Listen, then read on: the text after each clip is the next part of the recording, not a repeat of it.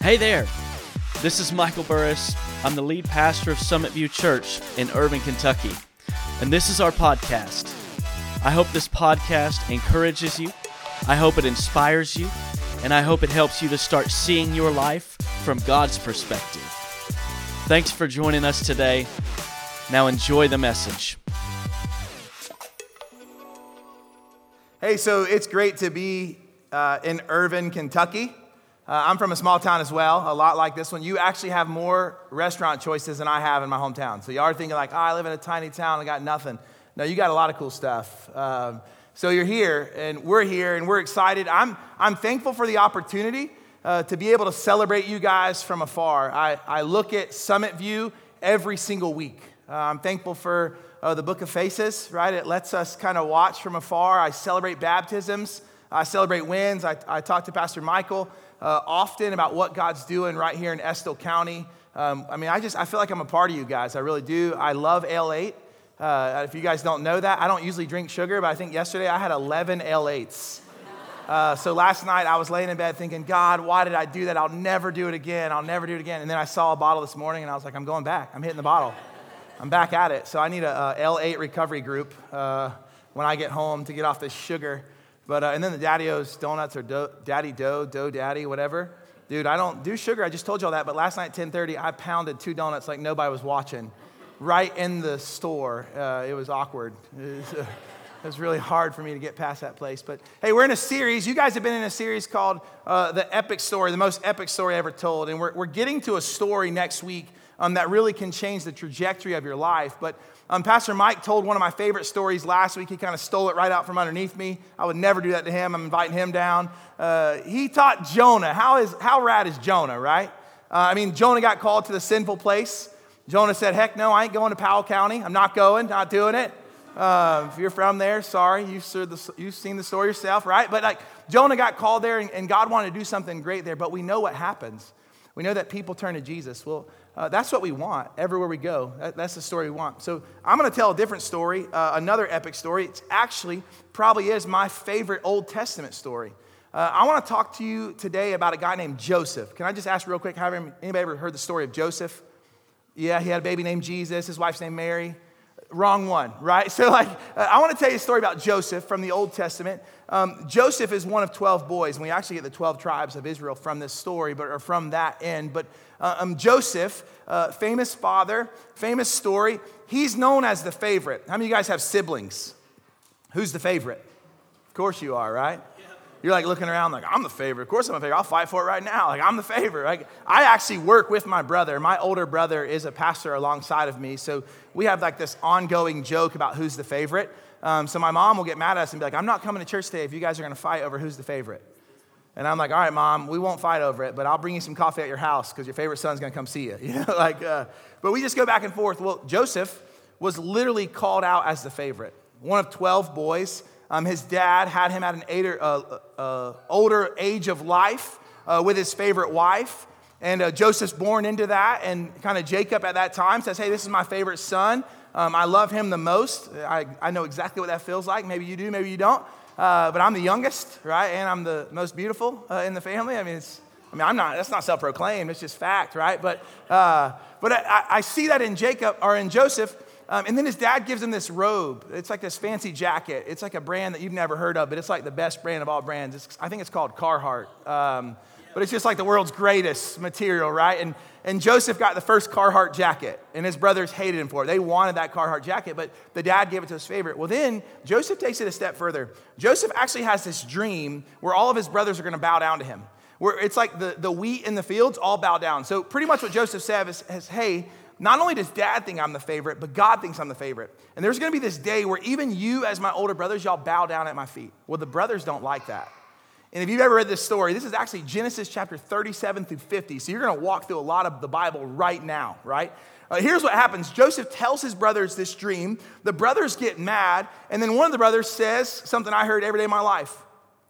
I'm going to kill you, right? Like the older brother's like, I'm going to kill you. And then the other brother steps in, Reuben, who we're thankful for Reuben. Reuben steps in and says, no way, man, we cannot kill him. His blood cannot be on our hands. So the brother's like, well, hey, then let's not kill him. Let's throw him in a well. So you know what they do? They take him, They strip him of his robe and they throw him in a well. And that's where Pastor Mike picked up the story last week in the well that Joseph was in that well for 3 days and 3 nights, and Jonah turned on a light and said, "What are you doing here?" No, different well. That's how you guys say in Kentucky. I mean, y'all say, "Hey, don't drink that. That's whale water." And I said, "How'd a whale get into Kentucky?" Right? Like, let me spell it for you so that our accents don't intermix right now. It's well, W-E-L-L. They put him in a well. Jonah was in a well, but this is where you get water from. No, it's okay, Kentucky. It's all right. So he gets thrown down into this well. His brothers then say, "Hey, we can't kill him. We can't leave him in the well. What do we do?" Well, the Midianites came through town and they sold Joseph. I don't know if you've ever been sold into slavery, but that's a pretty bad day. He gets sold into slavery, but they don't even keep him into slavery long. He gets sold again. But then here's what happens next. He gets sold to a guy by the name of Potiphar. Potiphar is like a ruler in the land. He's kind of a big dog, if you would, in this land. And Joseph really quick finds favor in Potiphar's eye. And Potiphar makes him one of his personal attendants, that he actually gets to live in Potiphar's house. He gets to serve Potiphar's family, and he can have anything he wants of Potiphar's except for Potiphar's wife. But Potiphar's wife starts to notice Joseph. She notices his handsomeness. She notices his looks and his attributes and the things that Joseph brought to the table. And Potiphar's wife starts to notice that, and then she kind of encourages him or like tries to trick him to come to bed with her. But Joseph denies it. He runs from her. She makes up this lie, and she makes up a story, I mean, I guess just out of just feeling rejected. I don't know if you've ever been rejected before or upset, but she makes this lie that Joseph tried to harm her. Well, Potiphar finds out and takes Joseph and puts him into prison. Now you got this guy who's already been fake killed by his brothers, stripped of his ornate robes, stripped of his father's favoritism, thrown down into a well, sold into slavery, resold into slavery, and now being lied upon, and now going from slavery, like that ain't bad enough, down into prison. And he's in prison. And these two guys from Pharaoh, who's the king of all the land, he's the number one guy in all of Egypt. He gets mad one day at a party, and he takes his baker, and he takes his cupbearer, and he throws them into prison. Well, these two guys, they find themselves in the same prison stall as Joseph. They have a dream one night. And they don't know what to do with this dream. I don't know if you guys have ever had a crazy dream before. Try 11 L8s in one day and you'll have some dreams, right? Like that sugar will get to you. But they had these dreams, and when they had the dream, they didn't know what to do. So the next morning they said, "Hey, we need an interpreter." Well, Joseph said, "That's not me, man." They said, "We had these dreams. We got to tell someone. We need an interpreter." And Joseph says, "Hey, I can't interpret your dream, but I know a guy. And when I know a guy, my God will tell you what your dream means." So they do exactly that. The baker and the cupbearer, they tell Joseph their dreams. And Joseph says, "Well, hey, man, I got bad news for you," to the baker. He said, "Hey, your baking was not good. And the king's actually going to take your head off today, and your head is going to be placed on that cookie sheet that you normally serve bad baked goods." And he said, but to the cupbearer, he said, "But hey, don't worry. I got good news for you, for you're going to be restored to your place in the kingdom. You're going to go back and serve Pharaoh for many more days to come." And just like that, just like Joseph interpreted these dreams through the voice of the Lord, the dreams happened. So now we find Joseph in like this other saga of his life. Now he's been sold into slavery. His dad was told that he was murdered, right? They dipped his robe in blood, and then he gets down to Potiphar's house, and Potiphar's wife tries to seduce him, but he doesn't fall into sin, so now he gets lied upon. He finds himself in prison, and now from prison, he interprets these dreams. They're thinking, hey, maybe he's going to get out.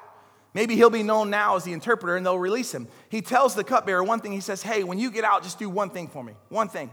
Don't forget me." You guys know what happened next? He forgot him, right? He didn't remember him at all. He got back to doing his job. He got back to doing his thing, and he just went on and totally forgot about the person of Joseph, this dream interpreter. Well, then here's what happens next. Some time goes by, and the king himself, or Pharaoh, has a dream. And he has this very vivid, weird dream, and he calls in all the sorcerers. He calls in all the people who are known to interpret dreams. He calls in the palm readers of that day, right? And he asks everybody, "Hey, what does this mean?" And no one had an answer for him. And then one morning, it says that the cupbearer remembered Joseph and the dream that he interpreted for him. And the cupbearer goes before Pharaoh and says, "Hey, Pharaoh, I don't want to bring up that bad time in my life, but you remember that one time you put me in prison for a couple nights?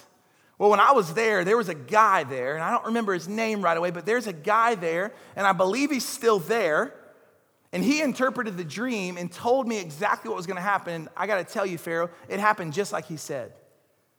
So the Pharaoh, he calls into the prison, and he says, "Hey, give me that prisoner." that man by the name of Joseph, bring him to my place. So Joseph leaves prison. He goes and he tells the king, hey, I'm not an interpreter. I can't do what people said or told you that I can do, but I know a guy. And if you tell me the dream, we'll ask my God, and my God will give you the words to the meaning of the dream that you have.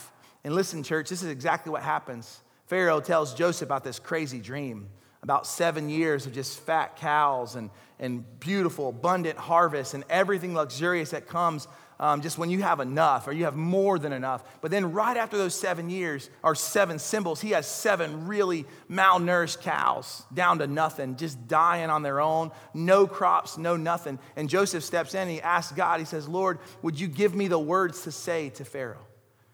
And the Lord speaks into Joseph's life. And Joseph interprets the dreams. And when he interprets the dreams, he tells the king, hey, king, there's going to be 7 really good years to come. There's going to be 7 years of feast, and we're going to have more than enough. But we need to prepare for what comes next. What comes next is 7 years of famine. And if we don't take care of what we have when we have it, we're going to die, and you're going to lose the people, you're going to lose the land. And Pharaoh says, hey, I want you to come out of prison. I want you to be my man. And if you look in Genesis chapter 39 for yourself, you'll see that Joseph doesn't just go from a prisoner to like somewhat in charge. Joseph goes from prisoner to president. He literally becomes the number 2 man in all of the land underneath Pharaoh. Pharaoh worried himself, is the word the scripture used. Worried himself with nothing more than what he would eat. Could you imagine that? Your life, the only thing you have to wonder is, should I have Mexican or should I have a hamburger? That's a hard decision. I know if that's the hardest part of my day, that's a good day, right? All he worried himself with is, what should I eat? And you know the rest of that story is it happens exactly like Joseph said it was going to happen, because the Lord told him so. And he became the ruler in the land. And shortly after that, years later, those 7 years go by, those brothers that sold Joseph into slavery, guess what they have to do? They have to come into Egypt. They have to bow before him, just like he said many years ago that his brothers would eventually bow at his feet. They bow down before him and they ask for help because they're starving. And their land has nothing. They bring what little they have to the table, and they say, hey, will you help us out?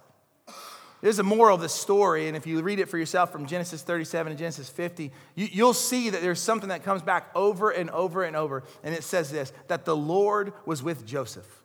The Lord was with Joseph. Now, I just brought you through a whole lot of chapters of Scripture, so what I want to do now is I want to work our way backwards. And I want to figure out what can we look at in the life of Joseph and apply to our daily life right here in Estill County, right where I live in Titusville, Florida, no matter where you're at, no matter where you've been. Where can we look at Joseph, apply it to our life, and then may we walk with the person of Jesus? Can we do that?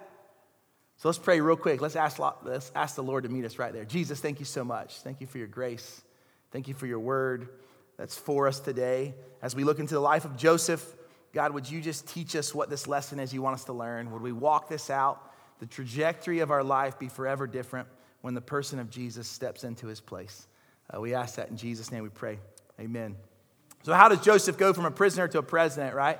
It's like the greatest rags to riches story, from the bottom to the top. A few years ago at the church, when we were a young church planting a lot like this, we had this guy serving on the setup team. And the setup team, man, they're the superheroes of the church, right? Because they come early, they stay late, they make it all done. We show up and it's set up, and we wondered who did that. Was it the Easter Bunny, right? Was it like a ghost? No, it's a setup team. And we had this guy on the setup team named Tim.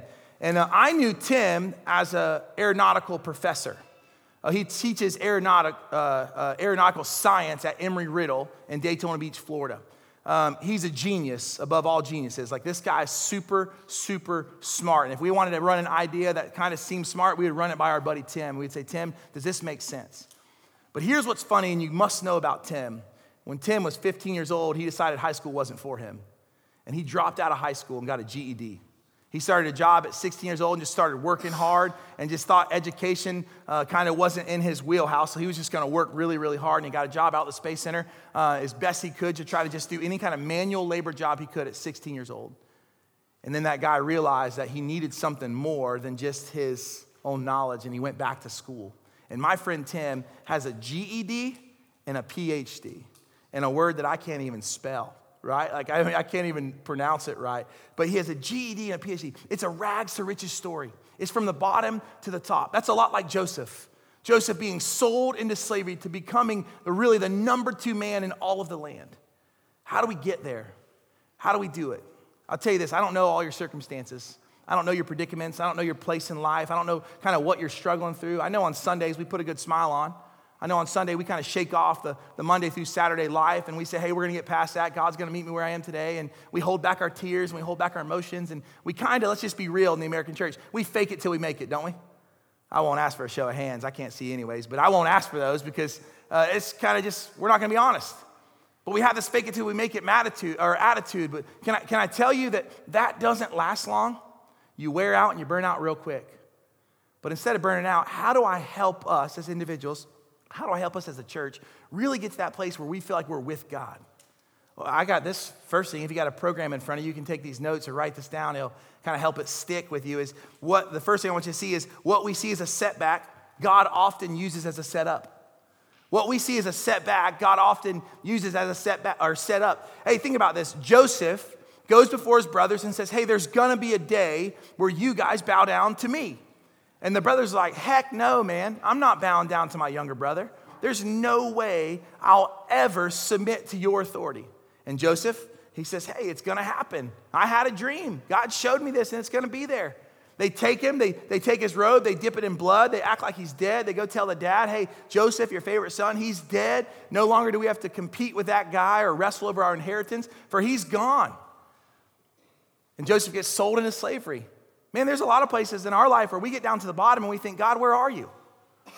Have you ever been on one of those days where it's just so bad where you ask yourself, hey, God, where are you at? Like, God, surely you're not here. I mean, because where I'm at, this is a horrible day. This is a bad, bad day. As a matter of fact, I remember last time I was in Kentucky back in September, I was here the very next weekend. I had one of the days where I thought, God, where are you? It happened to be a Saturday. And it was a Saturday that University of Kentucky played the University of Florida. And something happened that doesn't happen very often. UK beat Florida. And I just fell to my knees and I cried and said, God, but we love that place. God, I'll never go back to the state of Kentucky. Where are you, God, right? You guys never been there?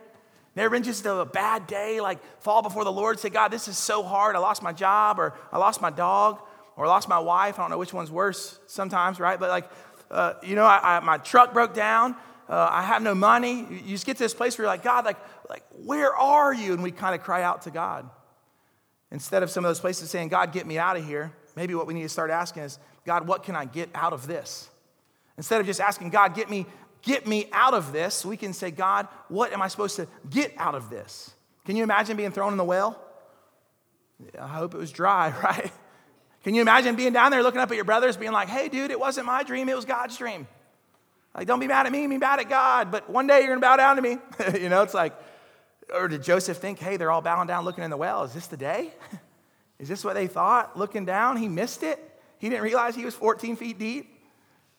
You guys ever been there? Like your circumstance is so low, like your troubles are so big that you feel like there's no way I'm coming out of this. Listen to what it says in Genesis 39. The Lord was with Joseph so that he prospered.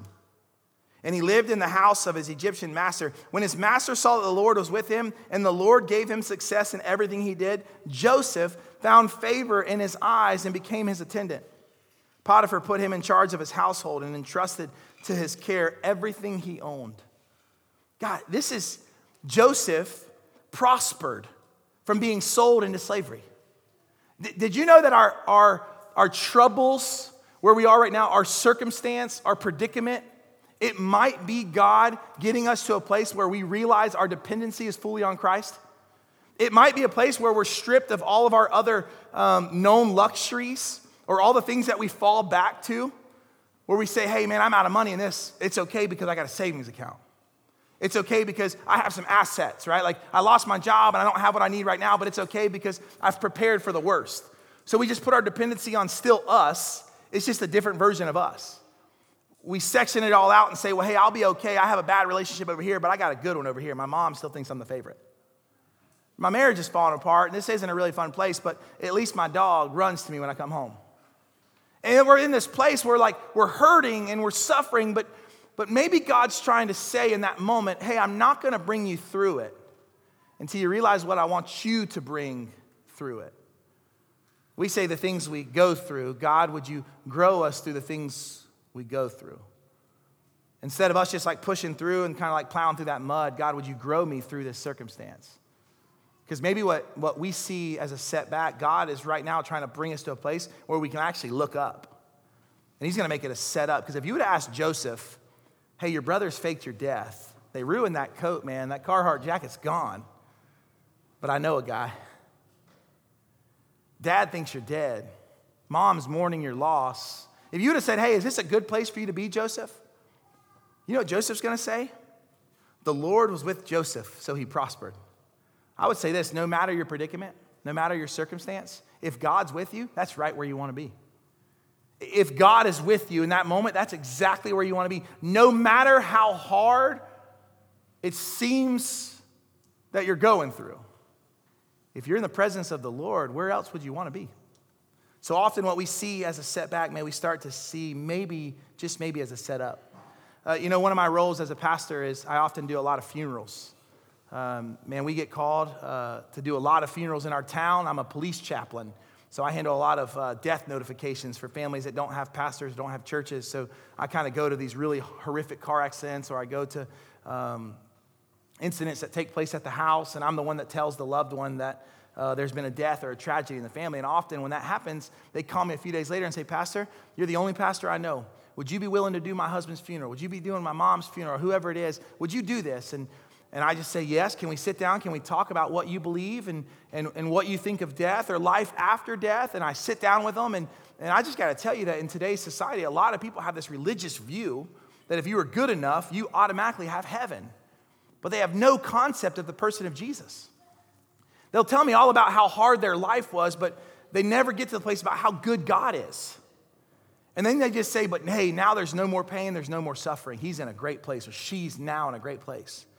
So I often get to walk through this passage of scripture in funerals where we normally hear this passage. It's Psalms 23. Anybody know it? Psalms 23 verse 4 says, even though I walk through the darkest valley, I will fear no evil, for you are with me. Your rod and your staff, they comfort me. Man, some of y'all are like, man, I've never read that in the scripture, but thanks to Coolio, I know that song, right? Y'all learned that up here in Kentucky, right? Even though I walk through the valley of the darkest death, or the shadows of the valley of death, I'll fear no evil. Why? Because God is with me. And when you get to walk with someone in the midst of a tragedy, and I get to tell them, hey, Psalms 34:18 says God is close to the brokenhearted. He saves those crushed in spirit. So Psalms 23 reminds us that we don't walk alone, that the footprints in the sand, you guys have seen that picture before, you've seen that poem, that it's not that we're walking alone, it's that in the fact that God's carrying us.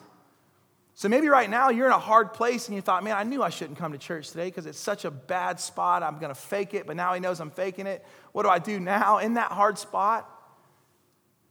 Just maybe ask God, God, it's not that you want to get me out of this, but God, what do I need to get out of this? God, would you begin to grow me through what I go through?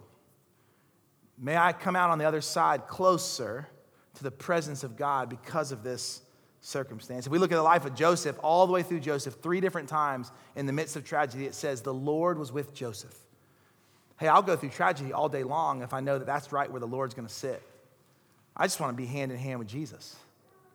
You know, when we're in our good days, when everything seems right, when there's always enough, when there's abundance, when there's extra, to be honest, our dependency in Christ lessens. If I'm honest with you, and I don't know, you look like a really good crowd, so I think you've been there too, but if you're honest and everything's right, those are the days we often forget to pray and trust God. We might say like a quick blessing prayer, like, God, I'm about to eat this burger for the 10th day in a row, but give me abs. In Jesus' name, amen. You know, it's like, that's the greatest prayer of faith. That's harder than salvation, right? God, Dough Daddies is incredible. Thank you. And the Lord Jesus, no fat on my sides, please. Amen. Right? Like we pray this prayer, but we didn't pray any prayer of dependency on Christ. We didn't pray any prayer of like, Lord, I need you. No. I need you today. Not cute and cuddly religion, but I need you to walk before me and in front of me. I need you to be with me.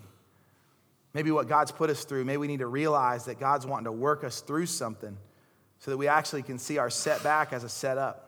If we look at the life of Joseph, the second thing I think we need to see if we want to really experience the closeness to the Lord is we need to stay committed to our convictions.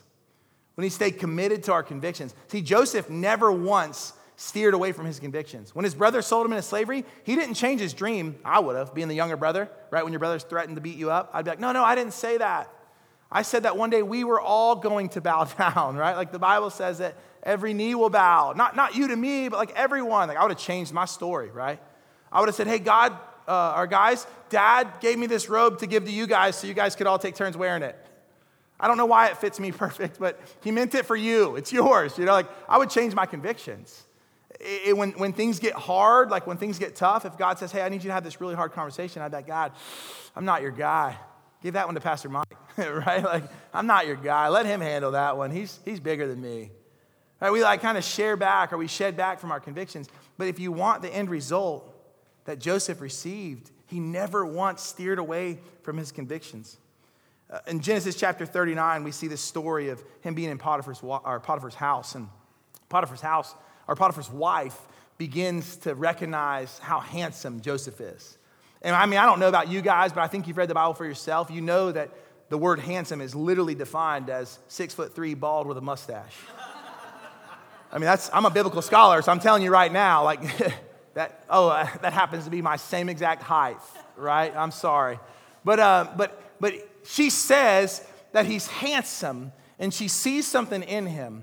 And she uses this phrase, not normally the phrase you hear in church, but this is straight from God's word. She says, come to bed with me. Day after day after day, Potiphar's wife tries to seduce Joseph to coming to bed with her. Joseph never once falls into his temptation. Now, I'm just going to tell you guys right now, like, temptation's real. We all have our struggles. We all have our difficulties. But you know that temptation didn't start at the bedroom. You know, it didn't start in that one place where he realizes that no one else is in the house, but he goes into the house anyways. Temptation for us starts way back when we let the little tiny thought come in. When we pick up our phone and look at something when no one else is looking. When we acknowledge a compliment, or we take a compliment a little too far, or we send a message back and responds, but it's not just a message of business anymore. It's kind of like, hey, you looked really nice today. Oh, thank you. No, I mean it. Like, hey, you look really nice today. I'll see you at work tomorrow. Like, that's where all those little things start to happen. It's not at the house. It's not in the moment, but it's all the things that lead up to it. If you want to stay close to God, you must stay committed to your convictions. Look what Genesis 39 says about Joseph. One day he went into the house to attend his duties, and none of the household servants were inside. She caught him by his cloak, or she caught him by his shirt and said, come to bed with me. But he left his cloak in her hand, and he ran out of the house. That's the first episode of Naked and Afraid, right there. First episode, views all over the world now. But Joseph ran out of the house. He ran from it. Why did he run from it? Because he was committed to his convictions. He literally says in that passage, hey, your husband, my boss, have given me authority over everything that's his except for you. I would never do that to my Lord, to the person that has authority in my life, to the person that has control over my day-to-day life. I would never do that to them. He had convictions, and he stayed committed. You know, I get tested often on these convictions. You know, it is April. It's tax month. How many of you guys say, oh, taxes, smaxes, right? Like, God don't care. And we kind of take this corner and we take that corner. I want to challenge you on your integrity. I've had this conversation with so many entrepreneurs where they claim this and they claim that. They try to find every loophole. Hey, loopholes are for you, but there's also a very clear, distinct line of integrity. And you know what we're supposed to do? Pay what we're supposed to pay. We're not supposed to whine and cry about it. We're supposed to just honor the Lord in everything that we do. And I know you're like, dang, Pastor, you just punched me in the gut. Hey, it's not me. Stay committed to our convictions. We know what's right and we know what's wrong. Last night I took my two sons out, Pastor Paul and Pastor Mike, and we went to this dinner, and they said that the kids eat free. So I just said, hey, Paul and Mike, say y'all are 12 years old. Say you're 12, man, we're going to eat for free tonight. And the lady thought it was really good, but then she realized both of them had really well-trimmed beards. She said, there's no way these boys are 12 years old. I said, ma'am, they take after their mom. Right? That's mean, dude. Don't be talking about that, right? How many times have we done that? Like, surely I'm not the only pastor in the room who's ever lied about my 13-year-old still being 12. Okay, maybe I am the only person in the room. All right, so, hey, you know, like, we have these convictions, but, like, we cut these corners and we say, it's a small corner. Who cares? It's a hot dog and french fries. It shouldn't be $5 anyways. We try to cut these corners and we lie and we bend the truth, or we change the date, or we do these little things. What we're telling our family and the people around us is that we're not committed to our convictions. And if we're not walking out in our convictions, the Lord's not with us. And then when we go through hardships, then when we go through trials, then when we go through troubles, then we do feel alone. But I'm telling you right now, no matter where you are, no matter your circumstance, the hardest of the hardest places, if you're with the Lord, you're in the right place. But we must stay committed to our convictions. Joseph ran out of the house. You know, I love when Paul wrote to the church of Corinth, 2 Corinthians chapter 4. He says, we are hard pressed on every side, but not crushed, perplexed, but not in despair, persecuted, but not abandoned, struck down, but not destroyed. Beautiful, man. You know what he's saying? All the temptation has overwhelmed me. It literally is pressing in on all sides, but I need a miracle. I need a miracle power right now to pour down. May it rain out a miracle power on me right now, because the temptation is overwhelming. The temptation is stuck. As a pastor and a counselor, man, I can't tell you how many times I've sat with a grown man who wants to meet at an odd hour of the day and wants to meet in a weird place. And I know driving to it exactly what it's going to be. He wants to be far from anyone else when no one else knows what he wants to tell me. I can tell you 9 out of 10 times what it's going to be. He's taken something too far. He's got some kind of addiction that's reared its ugly head in his face, and he's about to tell me how he's ruining his life, and now what does he do next? And it's in those places where we often just get to go before the Lord and say, hey, man, your sin didn't start today.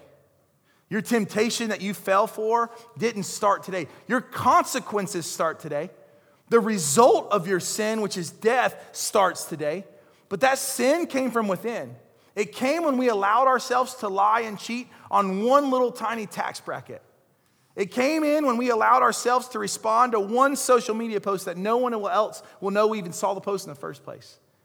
It came within with one little comment when no one else is around to hear, but just her or just him. Hoping and praying that one day that comment will lead to another one, lead to another one, lead to another one. Well, James, the stepbrother of Jesus, tells us in James chapter 1, he says, when tempted, no one should say, God has tempted me. For God cannot be tempted by evil, nor does he tempt anyone. But each person, when they are dragged away by their own evil desires and enticed, then after desire has conceived, listen, he tells us about the birth of our sin. It gives birth to sin. And sin, when it's full grown, gives birth to death. That's the natural flow of human life. He parallels that with the sin inside of us, and he says, hey, that sin came from within. You didn't just bump into it. You didn't fall down into this inappropriate verbal relationship. You walked into it willingly because you stepped away from your commitment to your convictions. Now, some of us, we don't know the person of Jesus yet. We know of him, but we don't have a personal relationship with him, so therefore our convictions aren't the same. But I'm telling you right now, no matter your hardship, no matter your circumstance, no matter your predicament, God knows exactly where you are. And he wants to be with you. He wants to hold you in his presence, to acknowledge that he knows you and loves you despite what you think of your circumstance. God is there. So last thing I want you to see this morning is this. No matter our hardship does not diminish his lordship. So simply put, in personal perspective, your hardship does not diminish his lordship. Simply to say like this is, God is good despite our bads. Our placement, our predicament, our circumstance, our brokenness, our hurts, our hang-ups, God is good. Again, as a police chaplain, I often sit on a couch at someone's house in the middle of the night.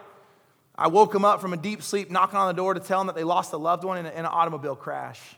And I find myself sitting down in a room where they're just stuck in shock and they're stuck in this place of disbelief. And it's in that role, not where I get to share the gospel often or not where I get to say, hey, say it with me. You ready? God is good. But it's in that place where I find my own silence, the voice inside of me speaking out, God's good.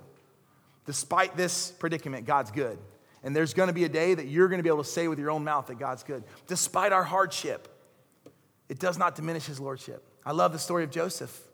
Joseph went from thrown into a well, sold into slavery, lied on, deceived, tricked, placed into prison, forgotten about, lost, all the way to the top, from a GED to a PhD, from the bottom to the top, from rags to riches, from prisoner to president.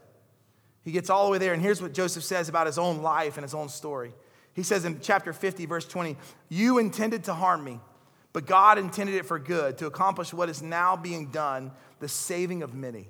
He tells that to his brothers. when they recognize who he is, because he recognizes them days before. He sends them back and forth, back to the dad. He asks, is the dad still alive? Is my brother still there? Are the men still there in that family, in that life? And he gives them all their money back, and he sends them on their way, and they're so afraid they feel like they stole from the king. But what he's doing is he's letting them know that, hey, God knows you.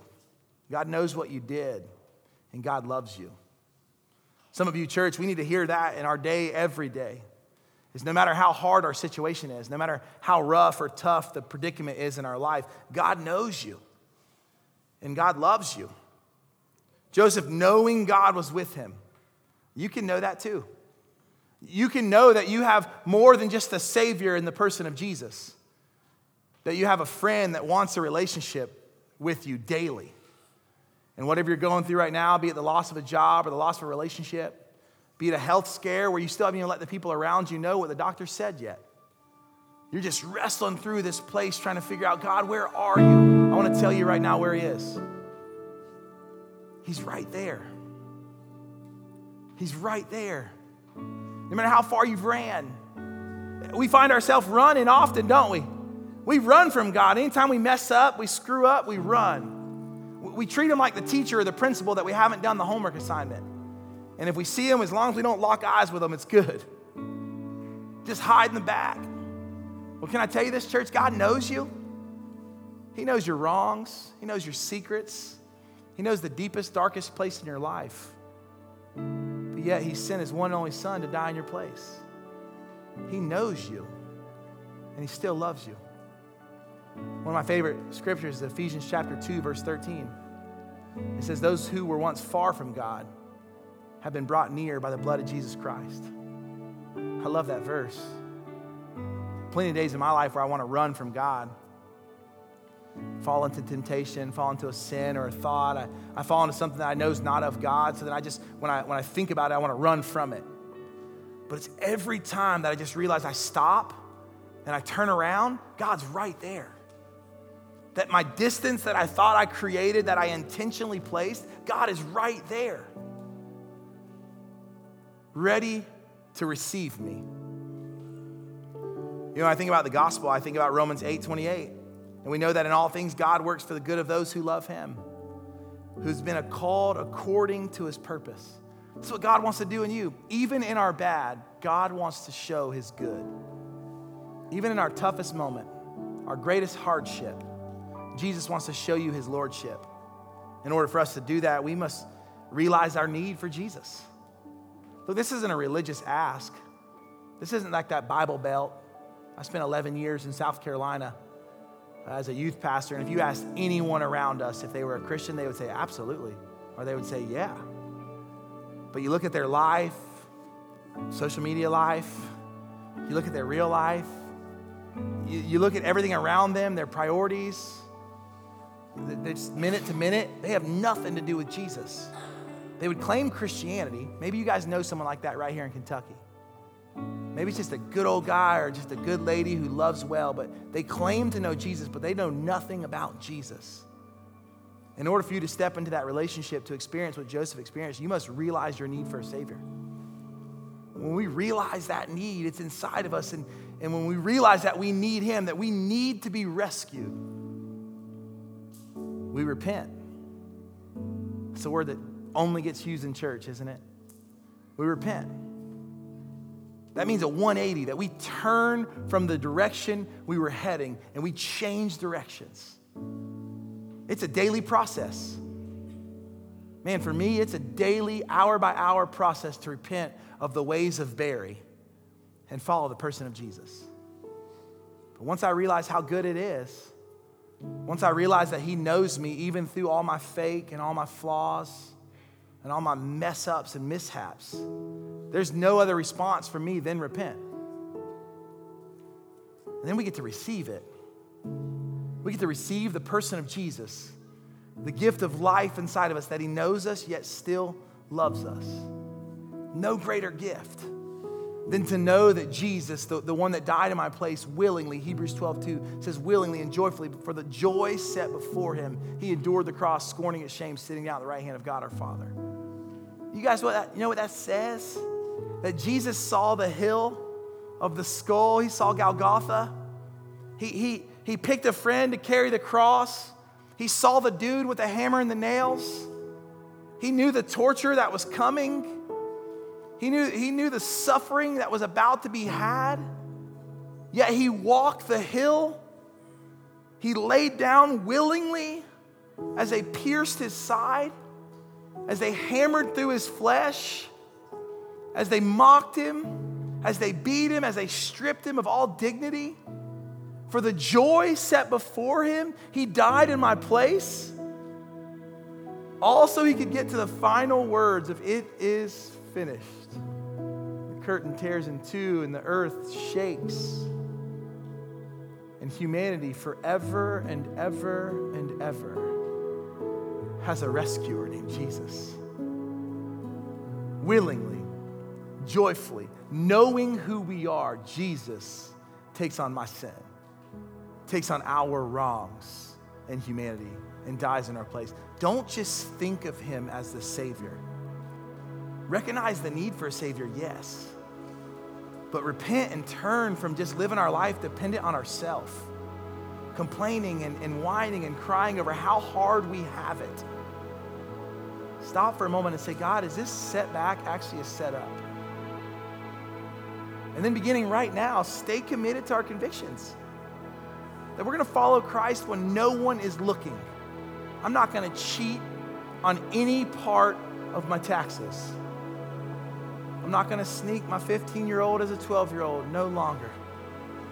My bearded son, I'll pay for his meal. No longer will I continue to have conversations that I know that are not pleasing to the Lord or edifying to my wife. I'm going to stay committed to my convictions. And I'm going to be able to say God is good despite my hardships. I'll recognize that as a Lord, he's the Lord in and over my life. Church, if you want that this morning, all you have to do is receive Jesus for yourself. Don't make it a faith that Pastor Mike carries. Don't make it a faith that your mom or grandmother carried. Make it your faith. A personal decision to follow the person of Jesus. And I'm telling you right now, he'll change your entire life. No longer will your loneliness be real, but you'll lean into the person that knows you in your darkest hour. Can I pray for us? Jesus, thank you for knowing us. Thank you for loving us. Thank you for all that you do to and through us. Jesus, may we experience you in a real way. Lord, I believe there's men and women in this room right now that know all about you. They don't know you. They would even claim in a place of their life that they were Christian or they were believers, but they don't follow you. Jesus, I pray that just that whole place of religion would fall deaf on our ears, that we would stand up and wash off or shake off from all that religious experience, and that we would step anew into a relationship with Jesus. May we be more like you. May we experience you. May in our life people say, hey, man, that guy's been to the bottom and back. But you know what? God is with him. He prospered even when he was sold into slavery, even when they faked his death, when he was lied on and hated on and pushed into prison. God was with him. And now look, God has restored him. And people are saved because of what's happened in his life. Jesus, may that be our story.